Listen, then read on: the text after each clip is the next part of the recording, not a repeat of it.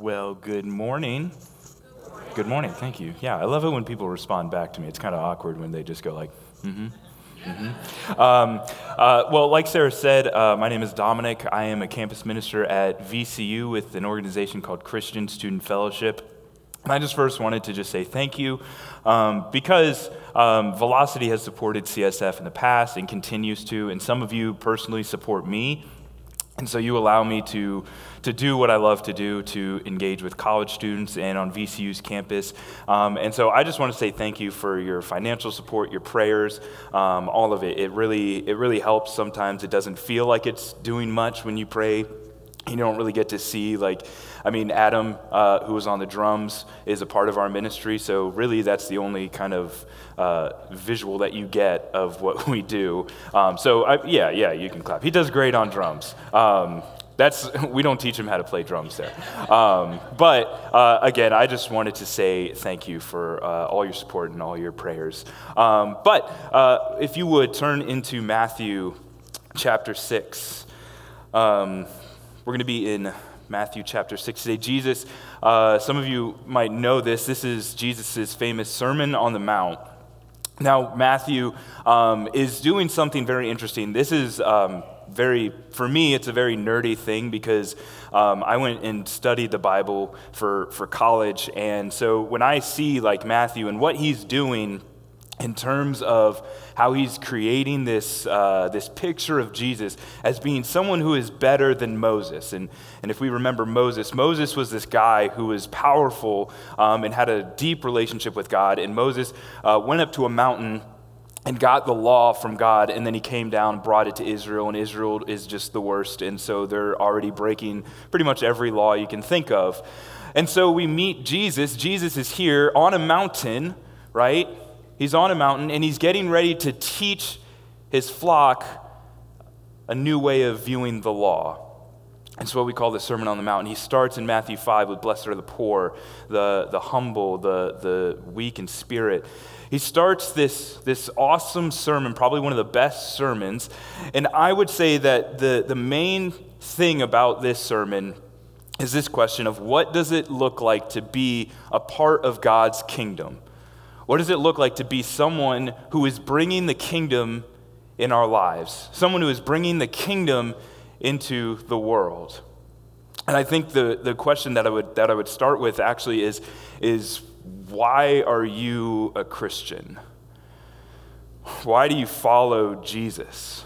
I think, and COVID really kind of taught me this. I think a lot of us, we follow Jesus because there is some kind of self-help issue that we feel like Jesus will help us to be our best selves, right?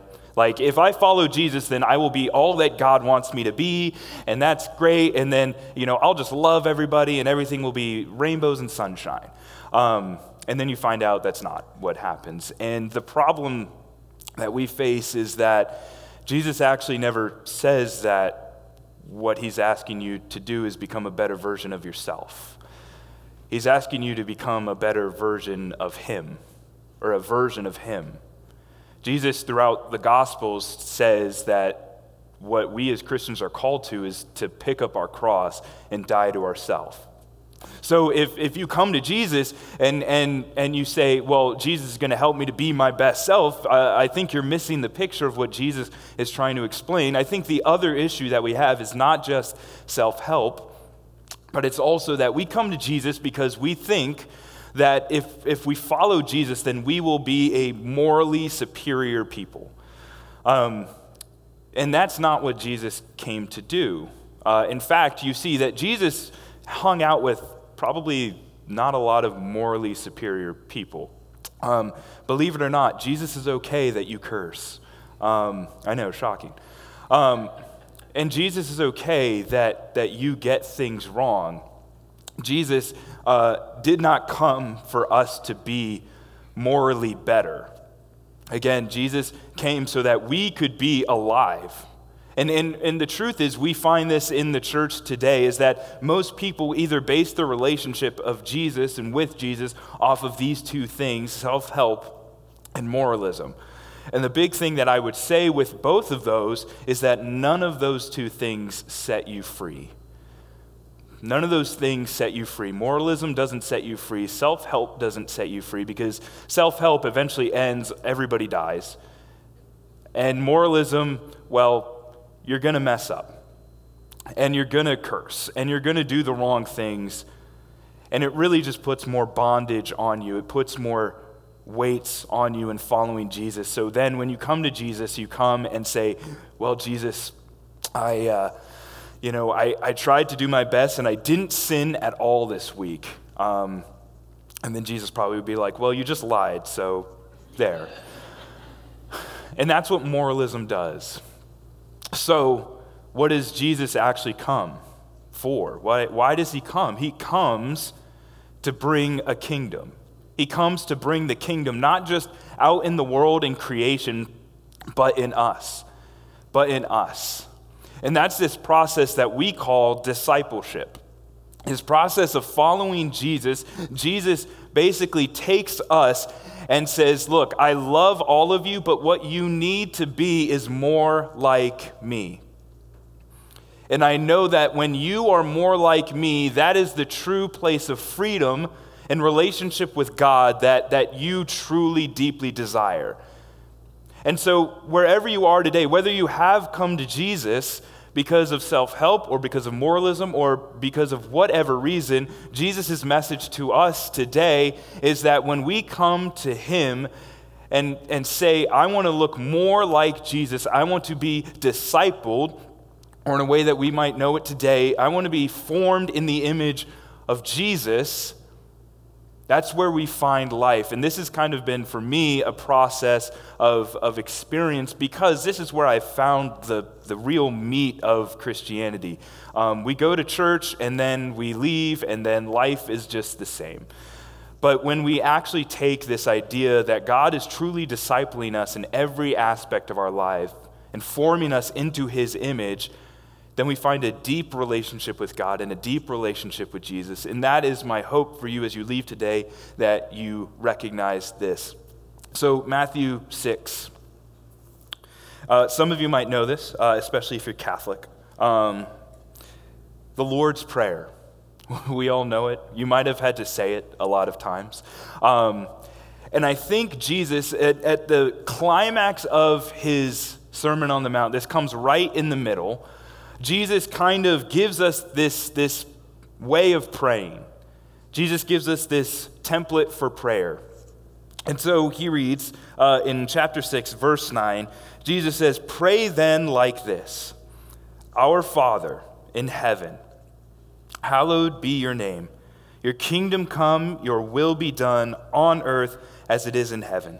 Give us today our daily bread, and forgive us our debts as we have also forgiven our debtors.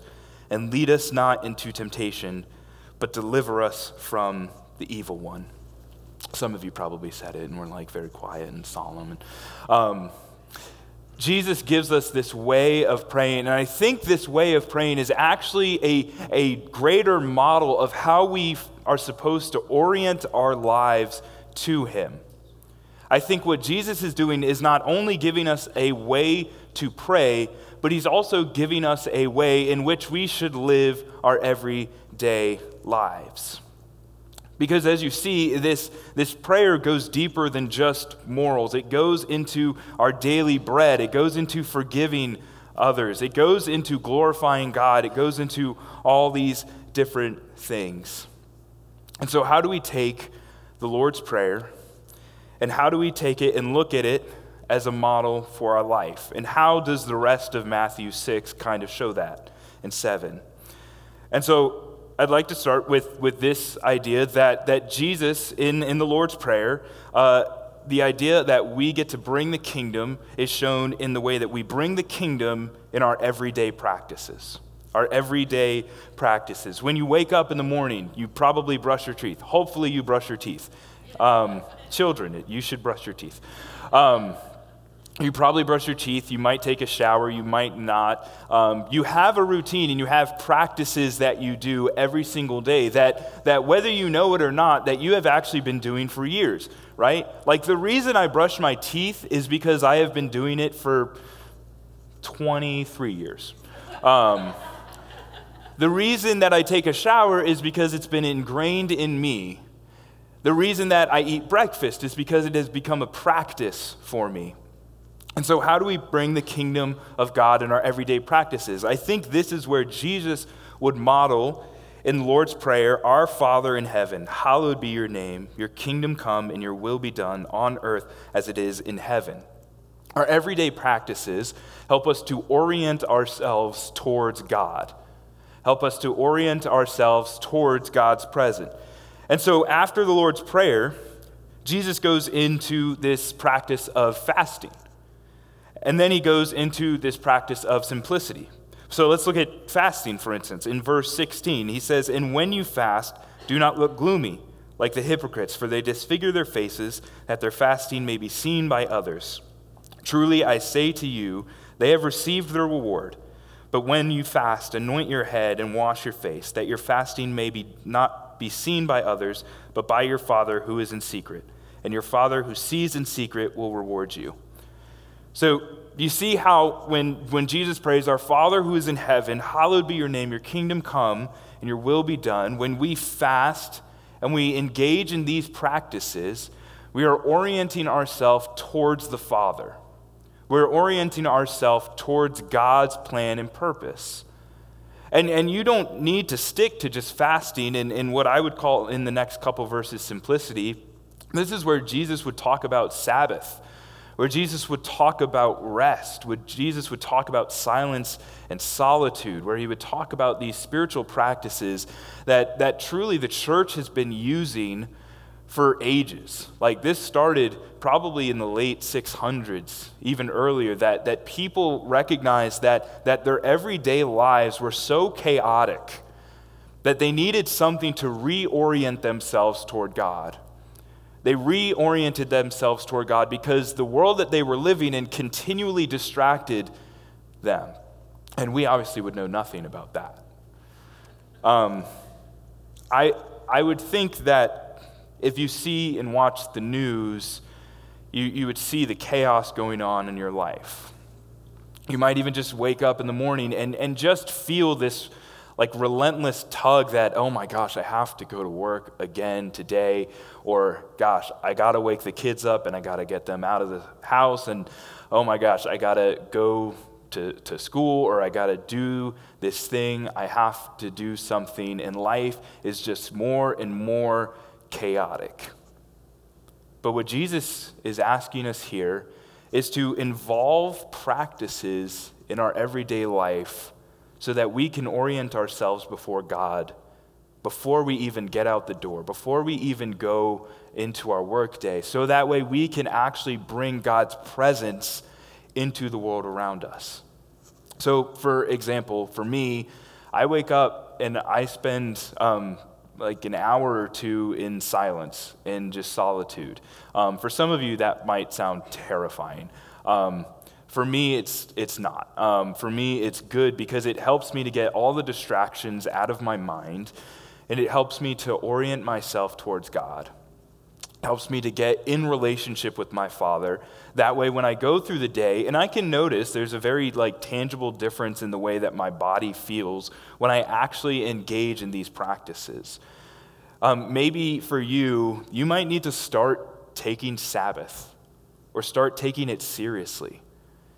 Maybe for you, you actually do need to work on fasting because your life has been so focused on social media or food or television. Maybe you need to fast from those things. Like maybe you binge Stranger Things a little too much or whatever, and you just need to take yourself away from it and say, God, I just need to orient myself towards you. And the thing I've noticed is that a lot of Christians and a lot of us really have kind of relegated this to these ideas of practices to going to church on Sunday, reading your Bible, and praying. And those are all good. Like you should do those things. But what I think Jesus also calls us to is going into deeper, like finding out more about what do these practices actually do in my life. I challenge our college students to Sabbath because, look, I hear their schedules. Adam, I hear your schedules. And it's nuts. Like, I was in college, and my schedule was pretty easy. It's nuts. I have a student who goes to bed at 2 and then wakes up at 5. That's insane. But do you see how the world has changed how we believe about what our lives should look like? How the work that we do often becomes our identity. How when we get up and go to work, that is who we are, instead of God saying, no, that's not who you are.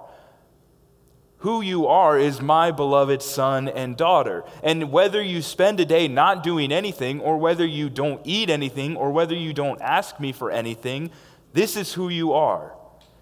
And it is a struggle. Because there are days when, look, I want to fast and I just want to veg out because I am tired. But the challenge is in our everyday lives and our everyday practices to actually dive deeper, to put in the work, to actually go to fasting instead of going to television, to go to prayer instead of first going to the remote, to go to God instead of going to the fridge, to go to Jesus instead of going to that bottle of beer, to go to God when we're tired, when we're angry, when we're frustrated. And as you continue this journey, again, I say this is hard because this is what I've experienced, is that it is tough. The reason that these are practices is because that they are something you incorporate, and then as you get older, just like brushing your teeth or taking a shower, you will notice that doing them is easy. So now doing an hour of silence is easy for me, and it's great. When I was starting, I hated 5 minutes because no one was talking, and it was very awkward. But as you continue putting these things into practice, as you continue practicing fasting and Sabbath and silence and solitude and prayer, these things get easier. It just means you have to stick with them. So we bring the kingdom in our everyday practices. We bring the kingdom in everyday practices. Next, we bring the kingdom in what we give our attention to. And these all kind of go hand in hand. You'll notice that as you give your attention to the practices, you'll find that your attention is actually focused on God and not on other things. So Jesus says in verse 19, "Don't lay treasures up for yourself where moth and rust destroy and where thieves break in and steal. But lay up for yourselves treasures in heaven where neither moth nor rust destroys and where thieves do not break in and steal. For where your treasure is, there your heart will be also. The eye is the lamp of the body. So if your eye is healthy, your whole body will be full of light. But if your eye is bad, your whole body will be full of darkness. If then the light in you is darkness, how great is that darkness?" So what Jesus is basically saying is, look, you eventually are what you give your attention to. And you might think that you're the exception of yeah, but I know better. Like advertisements, right? You think you're above being exploited like that. But then you find yourself, I don't know, in a dealership with a car because Carvana has a cool way of doing things. And it's got a cool tower. And it's cool when you put the coin in and the vending machine happens. And you get this new car, and it's really cool. And you think, wait a second, what just happened? Or even think about cereal. Because when I was a kid, or actually, this is a better example of when you had those ads when you were watching Saturday morning cartoons, and it was call now for, we had zoo books as a kid, and I was no, I'm never gonna want a zoo book, but then the ad came on, it's but look at all these animals. They're so cool, and they're in a book for me that I can read for only 2 payments of $29.99. And we turn into what we give our attention to. The saying that you are what you eat is very true, and the saying that what you give your attention to is eventually what you'll become. So like with the practices, what are you giving your attention to? Jesus says, are your attentions on gaining treasures here on earth? Are you so focused on getting the new car, the new house, the side corner office, the best things, or are you focused on laying treasures in heaven? Are you giving your attention to the things that God would want you to give your attention to? Again, this is a hard thing because Jesus knows the chaos in our lives continually want us to go to things that probably won't benefit us. So really, when you are angry or when you're upset, what do you give your attention to? Do you go to television? And eventually, you're going to realize that what you've been giving your attention to is forming you, is shaping you. And this is quite literally what the main idea of this process called spiritual formation is about. This idea that we are being formed in the image of Christ, but it's really only when we give our attention and our time to the things that Jesus wants us to give our attention and time to. That's not saying you can't, watch whatever. I'll use Below Deck. My mom watches Below Deck, so I'll call her out. It doesn't mean you can't watch something that you enjoy. It doesn't mean you can't do things you enjoy.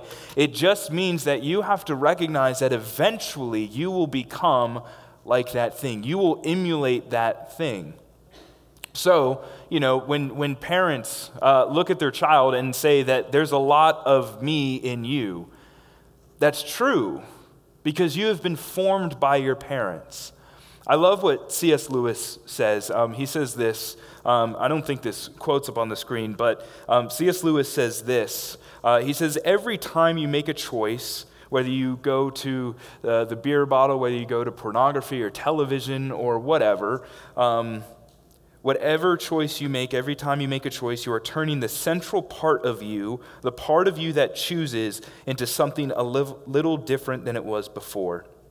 And taking your life as a whole, with all your innumerable choices all your life long, you are slowly turning this central thing into a heavenly creature or a hellish creature, either into a creature that is in harmony with God and with other creatures and with itself, or else into one that is in a state of war and hatred with God and with its fellow creatures and with itself. To be the one kind of creature is heaven, that is, it is joy and peace and knowledge and power. To be the other means madness, horror, idiocy, rage, impotence, and eternal loneliness. Each of us at each moment is progressing to the one state or the other. You're never just standing still. You're never really just stagnant. Even if you feel like you're not really moving anywhere, we're always moving either towards God or away from Him. We're either being formed into His image or being formed into the image of the world. So, what are you giving your attention to? What are you giving your attention to? And the reason that these spiritual practices are good and helpful is because they help you to give your attention back to God. That when I am in the middle of silence and solitude, I can't really give my attention to anything else other than Jesus. Because He's the only thing I'm focused on, because there's no other noise. Are you giving your attention to social media? Are you giving your attention to all these different things? What are you giving your attention to? And is it making you a hellish creature or a heavenly creature? And I would even go so far as to say, if we continue, Jesus says this, therefore I tell you, do not be anxious about your life, what you will eat or what you will drink, nor about your body, what you will wear. Is not life more than food, and body more than clothing? So Jesus continues and says that what you give your attention to is eventually what you become. And so if you give your constant attention to the things of the world, guess what? You are going to worry, and you are going to be a very anxious person. And notice what Jesus does. Jesus says, don't worry about water, what you will drink, food, what you will eat, or clothing, what you will wear. And when we look at those three things, what do we need to sustain life? Food, water, shelter, clothing. Jesus says when we are so focused on giving our attention to the things of this earth and the things that end up fading, we end up being anxious people. And we end up not bringing grace and peace in the kingdom into the world. We end up bringing frustration, anxiety, anger, rage, all the things that Lewis said. We bring those into the world and into our relationships. And the question again is that what you want? Is that what you want to bring into your life? If it's not, then let's be honest about that. And let's be honest about what we're giving our attention to. And if it is, then be honest about that. If you would rather, be an angry person, be an angry person. That's fine. But if you want to be a person of peace and love and grace, then focus on the things of the kingdom of heaven. Focus on Jesus. Give your attention to Jesus. And the last thing, I think, in the way that Jesus helps us to bring the kingdom is by bringing it into the world, bringing it out into the world. And Jesus primarily focuses on our interpersonal relationships. So my relationship with you, your relationship with me, or your coworkers, and all the other people around you. And Jesus talks about it in chapter 7. So he's continuing on in his sermon, and he says, "Judge not, that you not be judged. For with the judgment you pronounce, you will be judged, and with the measure you use, it will be measured to you." So again, when we look back at the Lord's Prayer, what we give our attention to, give us this day our daily bread, and then we move on to forgive us our debts as we have also forgiven our debtors. Jesus is calling us to focus our attention on our relationships with other people. Forgiveness, judging.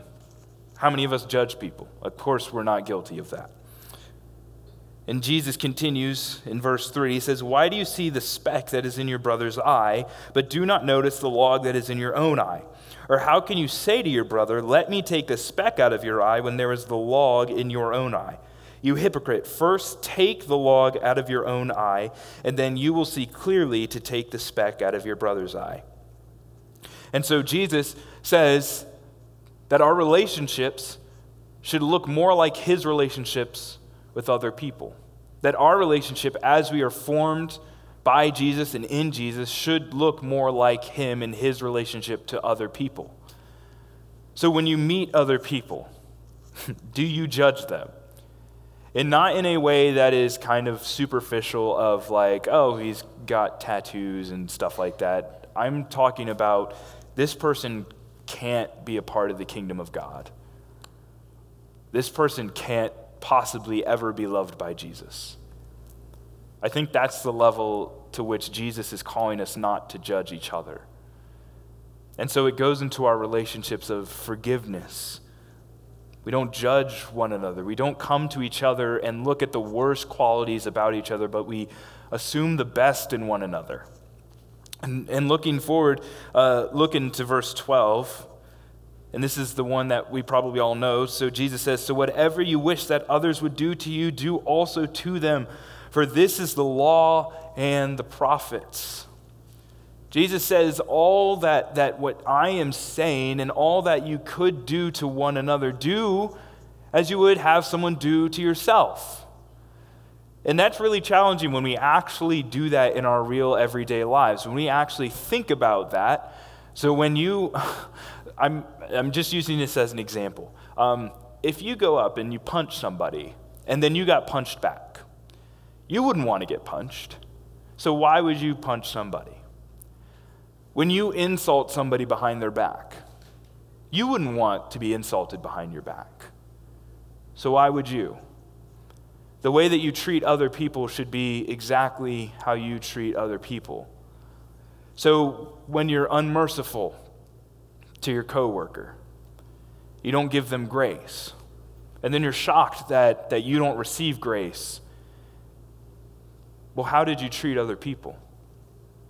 Or when you blew up at your friend or your brother or your family member, and then somebody blows up at you, gets angry with you. Well, is that how you should have responded? Should you have blown up at someone? Should you have treated somebody like they were less than human? Because if that is the way that you're going to treat them, then don't be surprised when that's how you are treated. Because what Jesus is calling us to do is to treat other people like we treat ourselves. And again, all of these things are really challenging. That reality of treating other people how you want to be treated is really hard. But Jesus raises the bar for our relationships with each other so that we can bring goodness and mercy and joy out into the world. I'm going to be honest, I am never really the best person when it comes to making fun of other people, because sometimes I like to joke on people and I take it a little too far. And I was joking on someone, and you wouldn't know them, so I won't talk about their names or anything. And I was talking about them with a group of mutual friends who knew this person. And all of a sudden, just as I'm making fun of them, the Holy Spirit convicted me and said to me, Dominic, what if I chose to use her in a way that is better than you? And I had to pause because I was like, well, what do you mean by that? Because I don't know. And the Holy Spirit again said, what if I wanted them to bring my kingdom as opposed to you? What if I chose them instead of you? What if they are actually the ones who are going to reach more people than you do? What if they are the ones, the person that you are making fun of right now, my daughter, my daughter who I love, what if I choose them to bring my good news to the world? Well, then I had to step back and think, oh, I've actually been doing this a lot. I've actually made fun of people a lot. And what Jesus is actually calling us to do is to stop and think about how we are relating to one another. That's what the church should be. The church should be a place where we all have relationships with one another that aren't perfect, but they are different than what the world is seeing, because when we go out into the world, if we just bring to them self-help and morality and just a good way of living, then it's not going to change anything. It's not going to set people free. Our relationships with one another are the best picture that this world has of the gospel. Our relationships with our families, with our children, with our friends, with our brothers and sisters, with our wives and our husbands, that is the way that the world sees Jesus. So how are you doing with that? How are you doing with your relationships with your kids or your friends or your family? How are you doing with that? And Jesus continues on because he says that you will know how people are doing, because he says in verse 13, he says, enter by the narrow gate. For the gate is wide and the way is easy that leads to destruction, and those who enter by it are many. For the gate is narrow and the way is hard that leads to life, and those who find it are few. But he says, beware of the false prophets who come to you in sheep's clothing, but inwardly are ravenous wolves, the people who are preaching that Jesus just came to give you morality and a better sense of self. They're wearing sheep's clothing, but inwardly are ravenous wolves. He says, you will recognize them by their fruits. Are grapes gathered from thorn bushes, or figs from, I can't say this right, thistles, yeah. So every healthy tree bears good fruit, but the diseased tree bears bad fruit. A healthy tree cannot bear bad fruit, nor can a diseased tree bear good fruit. Every tree that does not bear good fruit is cut down and thrown into the fire. Thus you will recognize them by their fruits. So Jesus says that people will know how you relate to other people because it's going to show up in the world. Again, what all of these are connecting to is that, guess what? We are all being formed by something, and that something is eventually going to bleed out into the world. So our relationships and the way that we handle them and take care of them or don't take care of them are going to eventually be shown in the world. So what is the world supposed to think when they see us? Do they think that we're good fruit? Do they think that we're bad fruit? Do they think that we are thorn bushes who judge and don't forgive and are unmerciful and hateful? Or are we the people who, when they step into the doors, that we are a place of love and kindness, grace, peace, acceptance, and mercy? But that starts with our individual relationships with each other. And all of these things, if I could sum up all of these things, none of these things, the idea of practices and giving your attention to something else and your relationships with your friends and family, none of these things are the goal in and of themselves. Like, the goal of the Christian life is not to have the best relationship with your friends that you can have, or to be so focused on spiritual disciplines, or to really make sure that you're like a monk and you're not watching TV and all you're doing is praying 24/7. I don't recommend that, because eventually you need to eat. That's not the goal. The goal of all of this is to know the Father, is to know Jesus. All of these things are more like avenues that you go down in order to know Jesus. We continue in Matthew in 7, in verse 21, and this is such a hard thing for me too, and it's a very scary thing. Because Jesus says, "Not everyone who says to me, 'Lord, Lord,' will enter the kingdom of heaven, but the one who does the will of my Father who is in heaven. On that day many will say to me, 'Lord, Lord, did we not prophesy in your name and cast out demons in your name and do mighty works in your name?' And then I will declare to them, 'I never knew you.'" Notice Jesus, these guys, these people they prophesied, they cast out demons, good things, moral things, very holy things, and yet Jesus says, "I never knew you."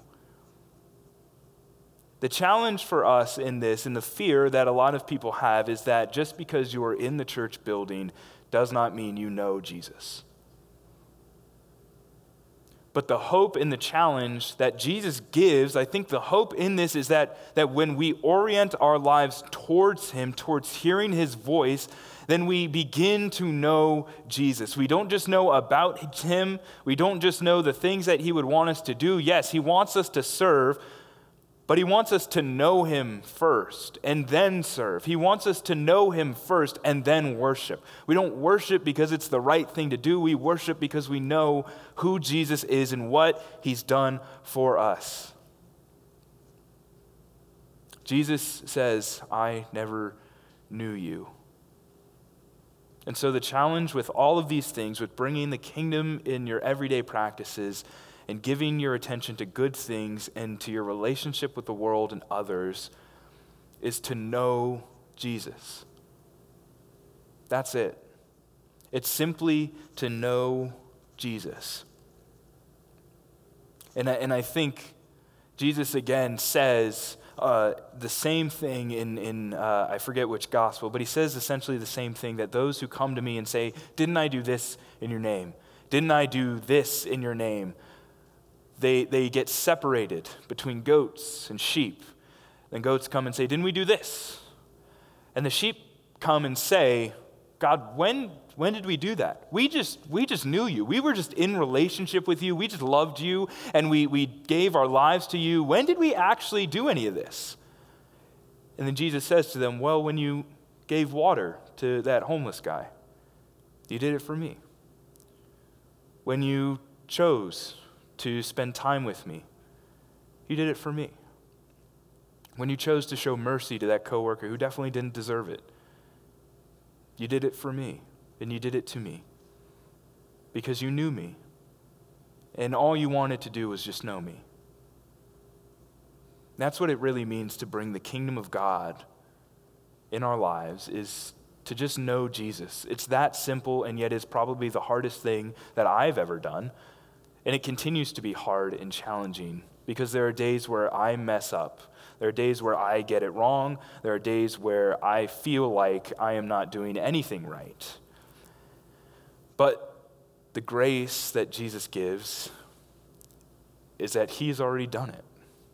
He's already died on the cross for us, so that there is nothing in our way of just simply knowing him. We don't have to work to know him. We don't have to do anything to know him. We just can simply come and know him. And as we continue to get to know him, we find that our lives are fully oriented towards the Father.